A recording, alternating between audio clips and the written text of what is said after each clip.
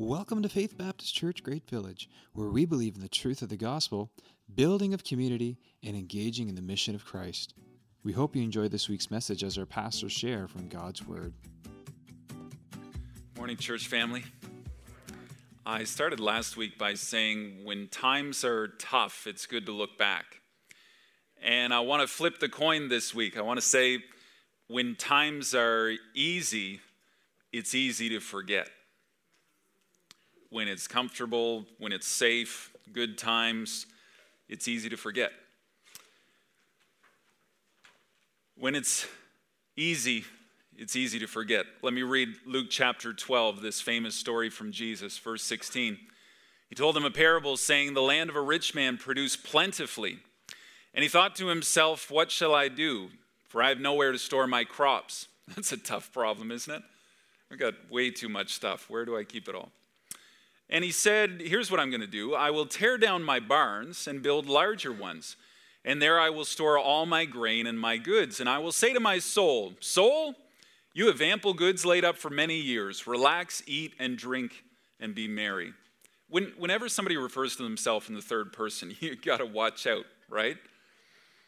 But God said to him, "Fool, this night your soul is required of you, and the things that you have prepared, whose will they be? So is the one who lays up treasure for himself and is not rich toward God." When times are easy, it's easy to forget. To forget God, make life all about you, your possessions, your treasures, your self-made kingdom on earth. We keep touching back to Deuteronomy. And I talked about Deuteronomy last week. Moses is 120. These are his 3 farewell speeches before the next generation goes into the promised land and gets to experience all that God has promised them and brought them to. And he's telling them, don't forget. Remember God. Remember what he's done. The old generation's gone. The ones who lived in slavery, the ones who saw the plagues, the ones who walked through the Red Sea on the dry ground, the ones who wandered in the wilderness, the ones who have come all the way here, they're gone. Moses is concerned that the next generation is going to forget, which could come particularly easy in this next time. Deuteronomy chapter 6 and verse 10. Listen to what Moses looks ahead and what he sees in the future. He's talking to them kind of prophetically here. "When the Lord your God brings you into the land that he swore to your fathers, to Abraham, to Isaac, to Jacob, to give you." Last week we talked about generations and remembering the people on the road before us, honoring them, remembering what God did in that generation and seeing him do it again in ours. "With great and good cities that you didn't build, houses full of all good things that you did not fill, cisterns with good drinking water that you didn't dig, vineyards and olive trees that you didn't plant. And when you eat and are full," I'm just thinking about Christmas, right? This is Thanksgiving weekend in America, right? You eat that big turkey dinner, you're full, and then comes dessert, and then you're more full. And then you sit back on the couch, you put on the football game. That's kind of the picture that I'm getting here.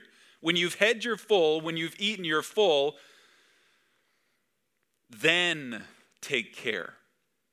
In that moment, in that season where life is good, the grandma's apple pie was good. The turkey, the ham dinner was good, and you have just eaten and you're satisfied. You feasted like the Who's feast in Whoville, and you just sit back.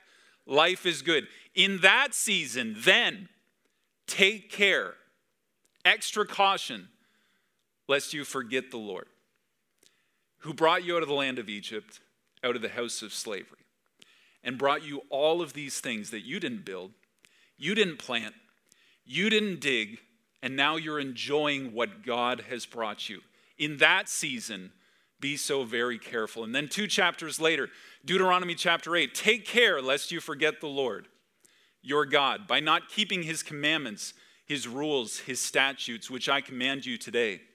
Lest when you have eaten and are full, and have built good houses and live in them, and when your herds and your flocks multiply, and your silver and your gold is multiplied, and all that you have is multiplied." That sounds like a good season of life right there, isn't it? you get a big windfall in the stock market, then your heart be lifted up, puffed up. Pride sets in. Look at what I've accomplished. And you forget the Lord your God, who brought you out of the land of Egypt, out of the house of slavery. Not just when you receive all the lands, the wells, and the vineyard, but also when you start to see your wealth increase and the land produce for you and harvests double and interest on the funds. When life is easy, it's easy to forget. Do you remember what it was like starting out? No money. Elsie and I didn't have jobs when we got married. I lived at my in-laws' house. That humbles you. And you don't really have a plan for the future. It's just unknown, uncertain. And your prayer is, God, what does the future look like for us?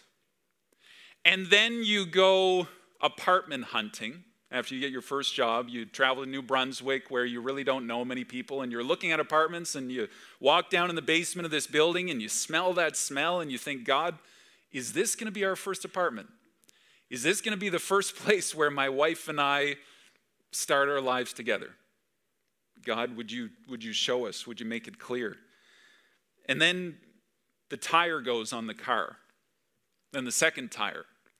And then after we've been through 6 tires on the same car, and I'm pulling my hair out, and you take it to the mechanic, and they're not just fixing the tire, they're changing your air filter, and they're changing the light bulb, and I don't have money to cover all those additional costs that they didn't ask me about. How do people afford cars? God, you have to help us here.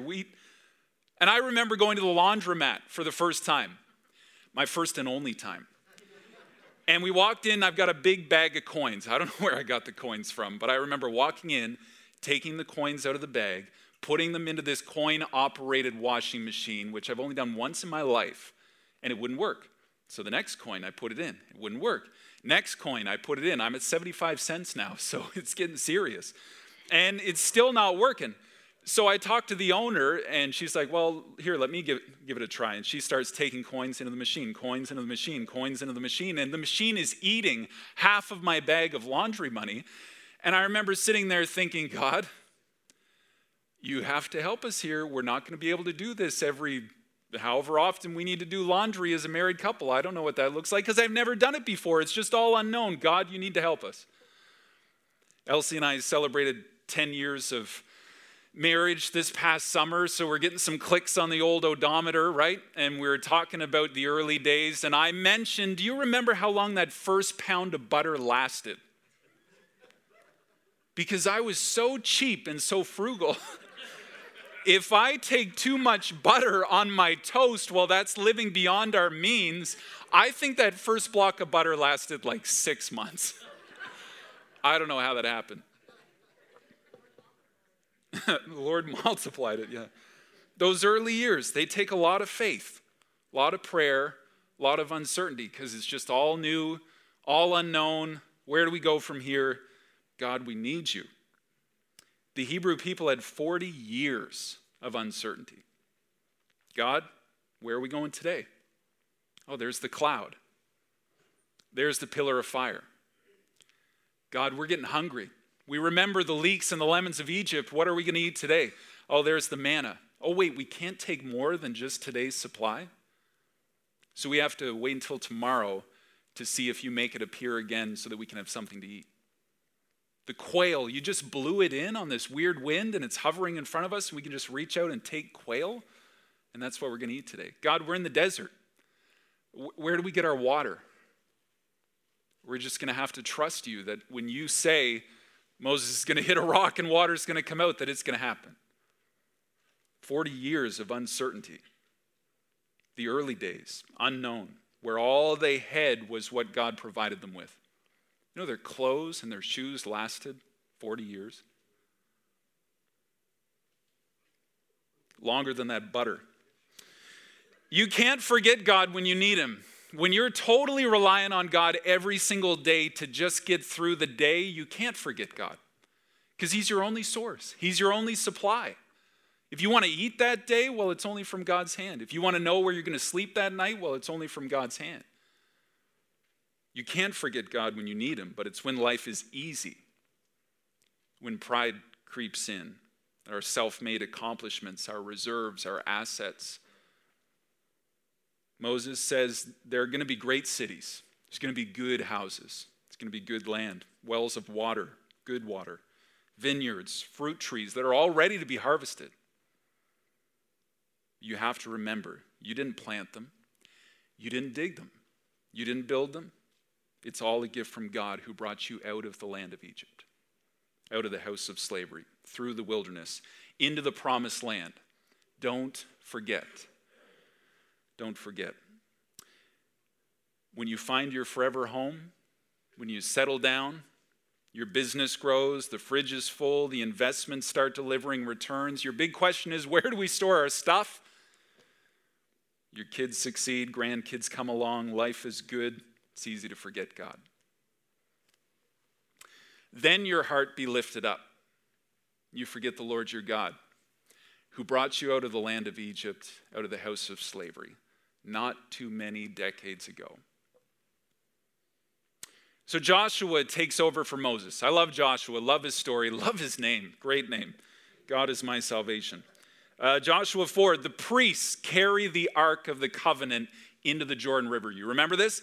And as the sole of their sandal touches into the river, I don't know if it touched the water or if the water separated around it, it says all the water stood up on its end. So as this river is flowing, it's just building up, and they're standing there. And then Joshua says, hold it, stand there in the river, hold the ark. All the people are going to pass by. All the people? How many people? All the people. They're going to stand there, hold the ark. I don't know how they did that. God must have supplied strength.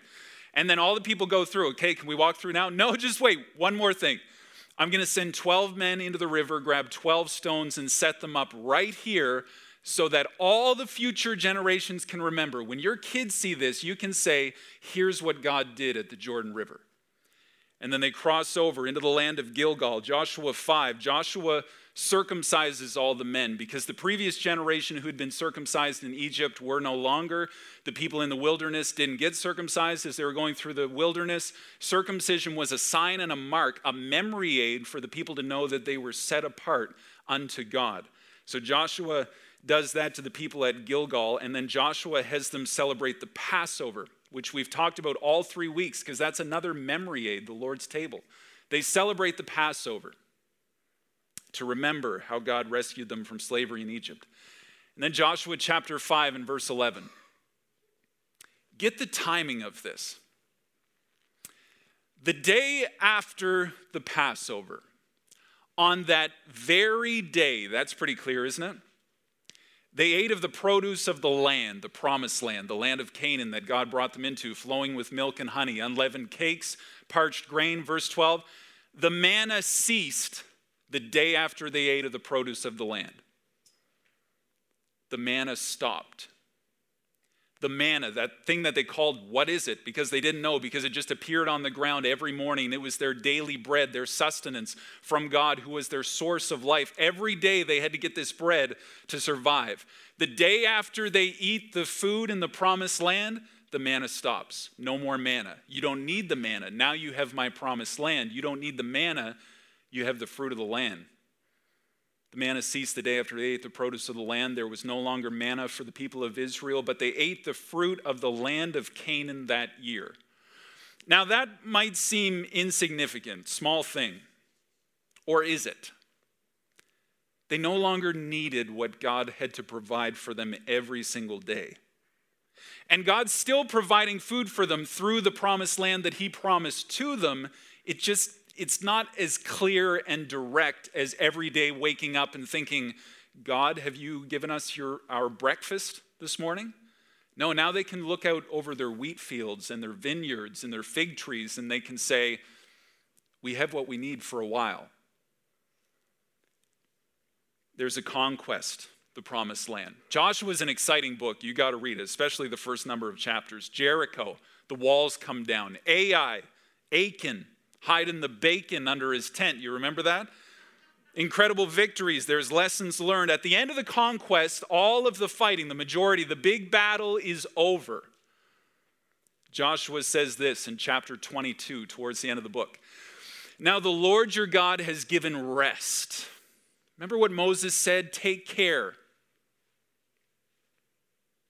Because when the rest comes, when life is easy, it's easy to forget. God has given rest to your brothers as he promised them.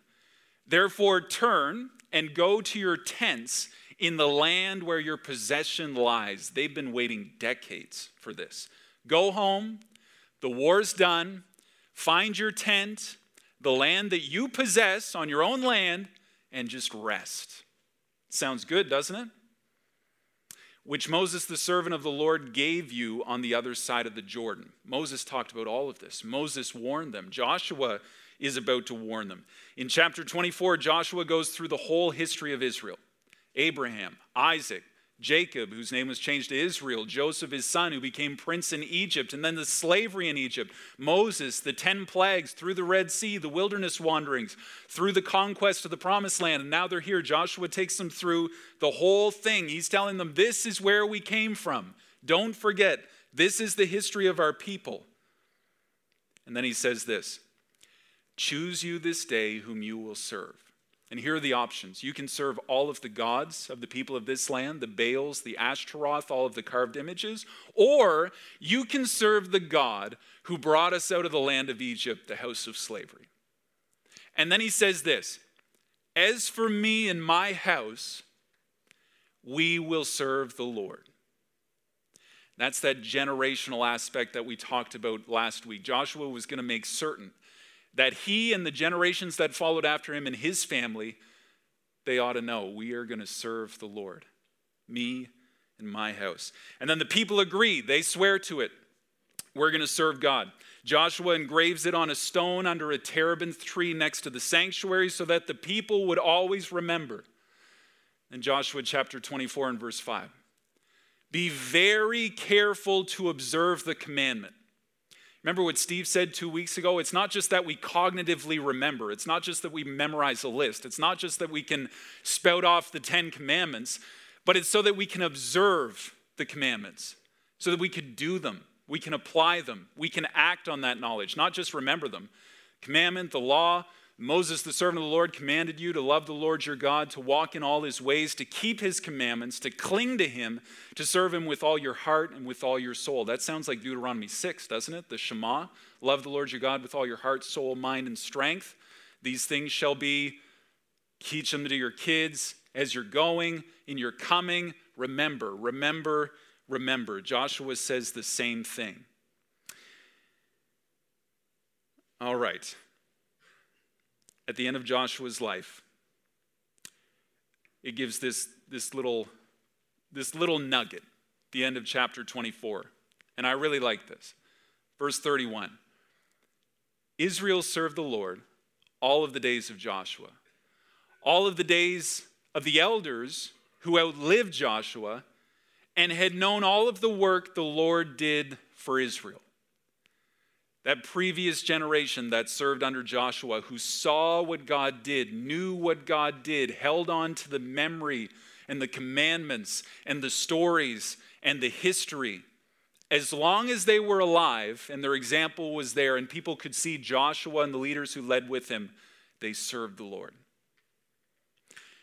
And then you flip the page in your Bible and you come to the book of Judges. Turn to Judges chapter 2, if you would. This is what I want to call the forgetfulness cycle. And I know you know this quote. I'm going to read it for you. Some people attribute it to Winston Churchill, but it was actually George Santayana in 1905, I believe, a Spanish philosopher. Those who cannot remember the past are condemned to repeat it. You've heard that? You forget the past, you're going to relive it. You're not going to learn those lessons. You're going to repeat what the previous generation messed up. You're going to do it yourself. If you cannot remember the past, you're condemned to repeat it. This is the book of Judges. Judges chapter 2 and verse 10. Joshua dies, 110 years old.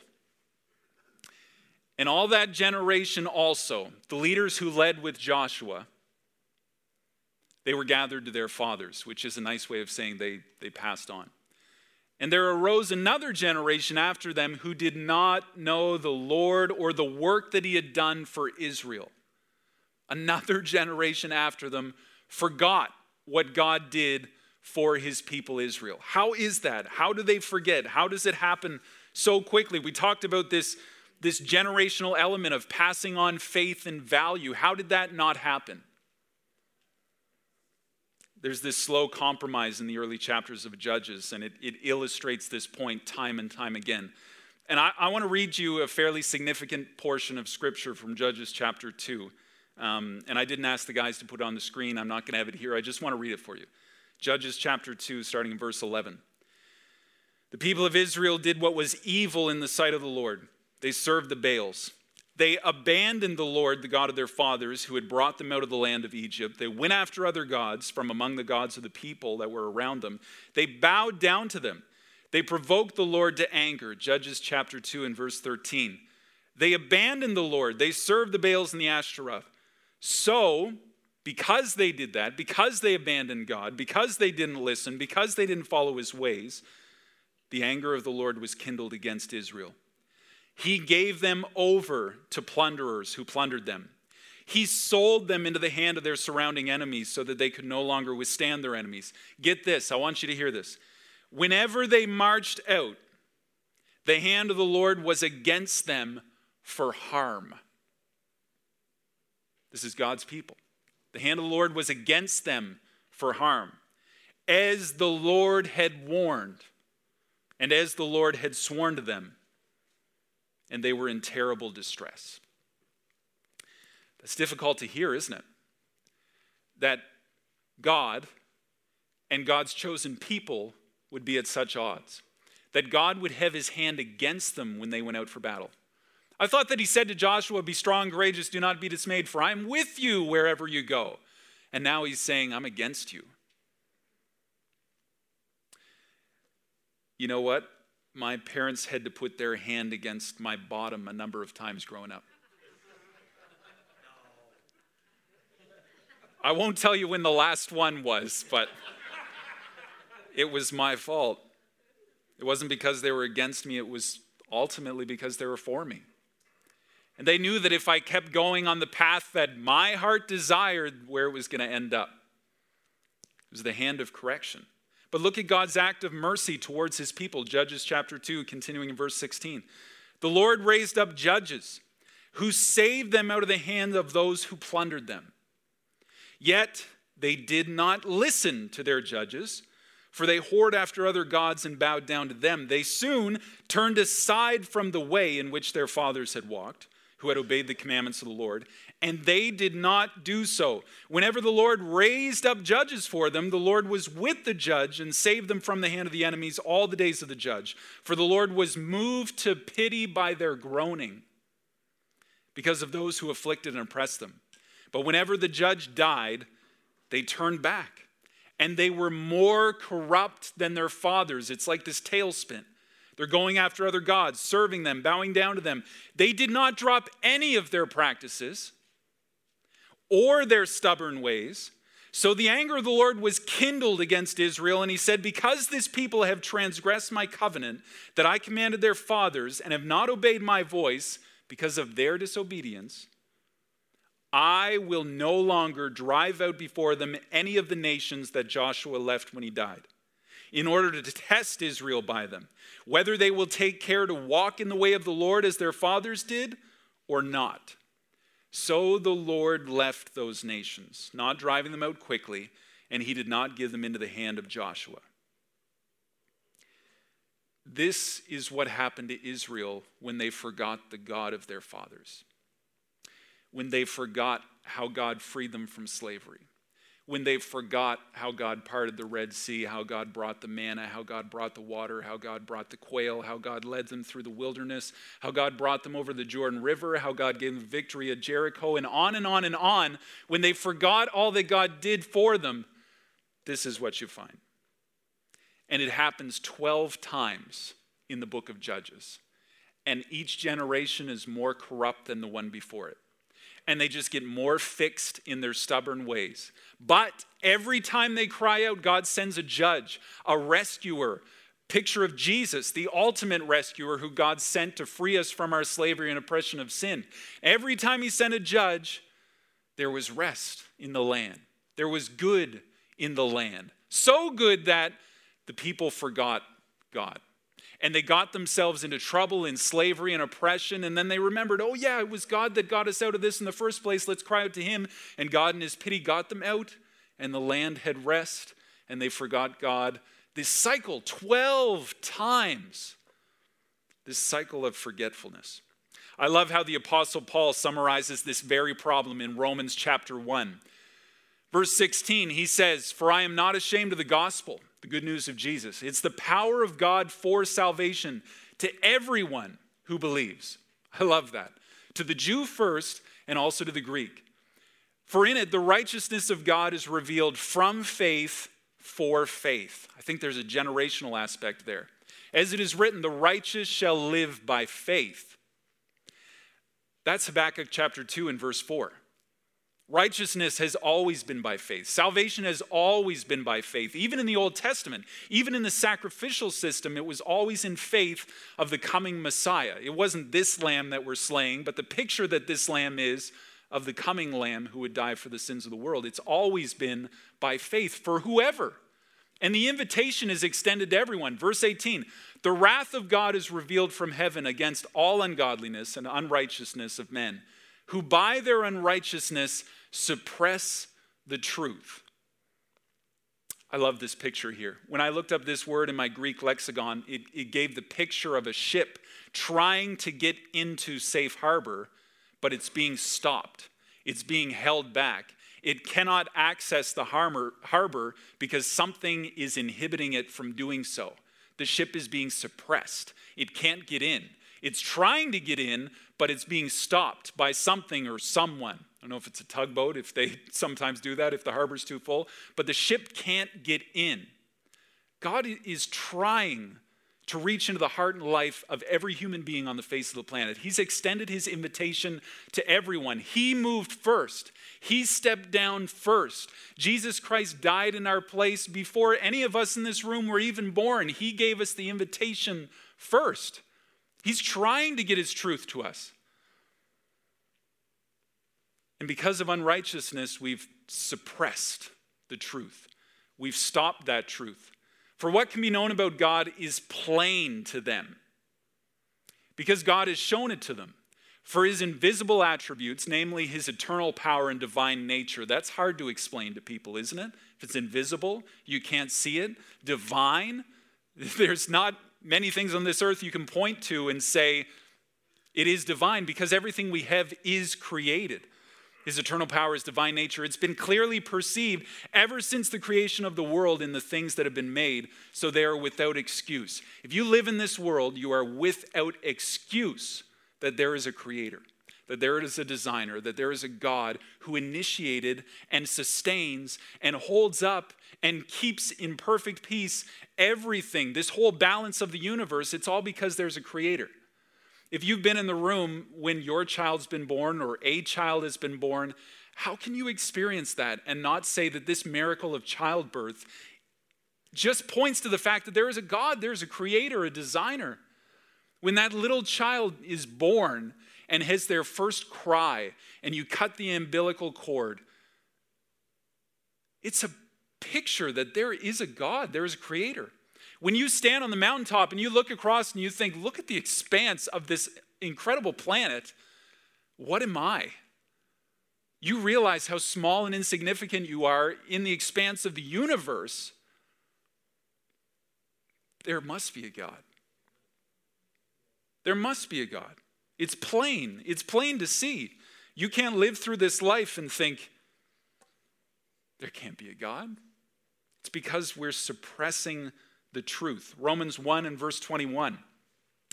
For although they knew God, that's gnosko, which means an experiential knowledge. You know because you've experienced it. You know because you've seen that child be born. You know because you've climbed that mountain. You know because you've experienced a snowstorm and thought, how did we ever last this long as the human race? It's only because of God's providence. They knew God, but they didn't honor him as God or give thanks to him. They became futile, empty, vain, hollow in their thinking, and their foolish hearts were darkened. Claiming to be wise, they became fools. They exchanged the glory of the immortal God for images resembling mortal man, birds, animals, and creeping things. This is what the people of Israel did in the promised land, in the book of Judges, time and time again. They turned from the God who brought them out of the land of Egypt, the house of slavery, and they turned to the Baals, the Ashtaroth, the idols, the false gods. Time and time again. Verse 24. So here's what happened. They forgot God. Therefore, because they suppressed the truth in their unrighteousness, they refused to receive the invitation that God was sending them. They turned away from God time and time again to all of the false idols and false gods. Therefore, because of all that, God gave them up in the lust of their hearts to impurity, to the dishonoring of their bodies among themselves, because they exchanged the truth about God for a lie, worshipped and served the creature rather than the Creator, who's blessed forever. Amen. You know, as much as you want as a parent or a friend or a coworker to get that person to understand the lesson and not have to live through it the hard way, sometimes you have to let them.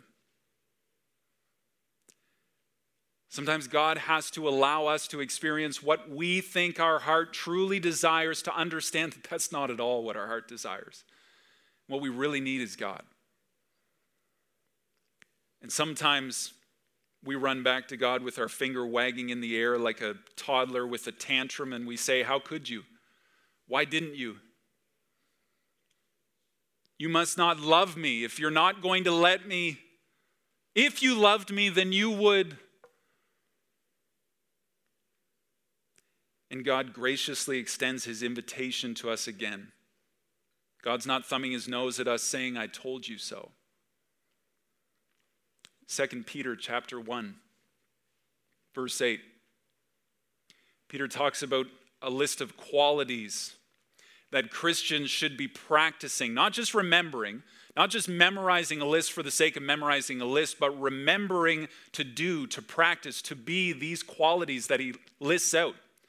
Verse 8, for if these qualities are yours and are increasing, they keep you from being ineffective or unfruitful in the knowledge of our Lord Jesus Christ, because the knowledge of Jesus isn't just knowledge for us to know, it's knowledge for us to practice, to live out fruit. Verse 9, for whoever lacks these qualities is so nearsighted that he's blind, having forgotten that he was cleansed from his former sins. You know, we go to God and we say, God, how could you let this happen? Why am I at where I'm at? What am I supposed to do? The future looks so grim. And we're so frustrated that God hasn't acted the way that we wanted him to because we've forgotten him. We've gone our own way and we followed. And we're forgetting the whole time that God already did. God, why didn't you? Well, because he already did. Any of the pain or the suffering that we're experiencing today, God took care of the root of that at the cross. Jesus died on the cross carrying your sin and took it to the grave, and he left it there when he rose again to give you new life and a home and victory over that sin that now we're experiencing the effects and the suffering of. God already did. He took care of it. How quickly we forget that God has already taken care of the main thing. God has already taken care of this problem of sin. And anything that we complained back at him to pales in comparison to what he's already done for us. How quickly we forget. Just in closing, here's the reality. We can talk about how we can forget God, but the reality is that God will never forget you. You can forget God when times are easy, and it goes in this cycle of forgetting and remembering, but the ultimate reality is that God will never forget you. Isaiah says that he's engraven you on the palms of his hands. I just picture those nail scars Jesus has and what he went through for you and for me. I think about Joshua and that verse that I mentioned and how God said, I will never leave you or forsake you. Moses said the same thing. God said the same thing to Moses. Hebrews chapter 13. Never will I leave you, never will I forsake you. Deuteronomy 4, God will not forget the promise he made with your fathers. Jesus on the cross, one of the criminals being crucified looks at him and says, remember me when you come into your kingdom. And Jesus says, I assure you, truly, truly, verily, verily, today you will be with me in paradise. God's not going to forget you. I was doing my devotions this week, and I got to Genesis chapter 8, reading the story of Noah. You remember the story of Noah? I want to close with this story. Noah, how old was Noah when the floodwaters came up on the earth? 600 years old. How crazy is that? So for all these years, he's been building this ark that God gave him all these instructions for, and he's been preaching the coming judgment of God, and nobody's listening. They all think he's a crazy kook building this big boat in the desert saying, God told me to build this boat. For years and years and years. And then the flood comes. And all the animals get on. Noah, his 3 sons, their wives, the whole family, they get onto the ark. And then this is really cool. Chapter 7, it says that God shut the door behind them. Then the flood waters come up and they rise for 40 days. And it says the flood was on the earth and receding from the earth for 150 days. That's 5 months. Noah's in the ark. Animals are in the ark. I have to imagine it's dark in there. It's stinky. It's disgusting. And all the while they're thinking, God promised. This is God's plan. God told us to do this. God brought those animals. You saw how they came 2 by 2, every creature. We're in this ark. And then the start of chapter 8. I love this. I've never noticed this before. Genesis 8 and verse 1. But God remembered Noah and all the beasts, all the livestock that were with him in the ark. God made a wind blow over the earth, and the waters subsided. For 150 days, these waters are subsiding, and Noah sends out the birds, and he's trying to figure out if the land is prepared, and then God says, it's time to get out of the ark, Noah. And they climb out. Noah makes a sacrifice to God, and God enters into this conversation with Noah, and they set up this new covenant, the Noahic covenant. Never again will I flood the earth. And in order to make that promise and to set a reminder, I'm going to set my bow in the sky. I would love to know someday if that's the bow, like the bow and arrow of God. God takes that bow and he sets it in the sky. And then it says in Genesis 9:14, when I bring the clouds over the earth, the bow is seen in the clouds. When times are dark, when times are tough, when the clouds set in and it's just gray and gloomy, and they say when it rains, it pours, then you can see the bow in the clouds. Verse 15, I will remember my covenant. Is that just cheeky language? Like, does God really remember? Like, did God say, hey, Siri, can you set a reminder for 5 months from now to tell Noah to come out of the ark and open the door for him? No, I think God was well aware and knowing what was going on in that ark, keeping a watch not far away. I will remember my covenant that is between me and you and every living creature of all flesh. The waters shall never again become a flood to destroy all flesh. When the bow is in the clouds, I will see it and remember the everlasting covenant between God and every living creature of all flesh that is on the earth. Every time you see the rainbow, it's a reminder that God will never forget. God will never forget. In tough times, that bow can be seen in the clouds. God will never forget you. We can forget God, and that's the caution of this morning's message, that we could just make everything we do here all about head knowledge and memorizing a bunch of verses. But if we never practice it, if we never remember to, if we never pass these stories on to the next generation, the faith, the values, the virtues, what God has done in our generation, if we forget God, it's this tailspin cycle. But God will never forget you. God will never forget you. God could never forget you. Let's bow in prayer this morning if we could. Father God, I want to thank you so much for who you are. I praise you, God, for the wonders and the works, the miracles of old that you've done. I thank you for what you're doing today. I thank you for what you're going to do in the future. God, we pray that in our ease, in our comfort, when life is good, God, help us to count our blessings. Help us to attribute everything as a gift from your hands, coming down from the Father of lights. Help us not to take any pride or any sense of ownership or earning over what we have, but to be good stewards, understanding it's all from your hand, Father. God, help us not to forget you. Help us to have daily practices. Help us to maintain this weekly practice of coming together, of worshiping you, celebrating all that you've done, all that you are doing, and all that you will do. God, we thank you that you are a great and amazing God. How could we forget you? God, thank you for remembering us. Thank you for being so near to the brokenhearted. Thank you for being a friend who sticks closer than a brother. Thank you for never leaving us or forsaking us. Thank you for extending your invitation to us of the death of your Son, the payment for our sins in our place. God, I pray that through faith we would receive that. Thank you for how you've washed our sins white as snow through the blood of Jesus. Thank you that you are true to your promises. God, we love you. In Jesus' name, amen.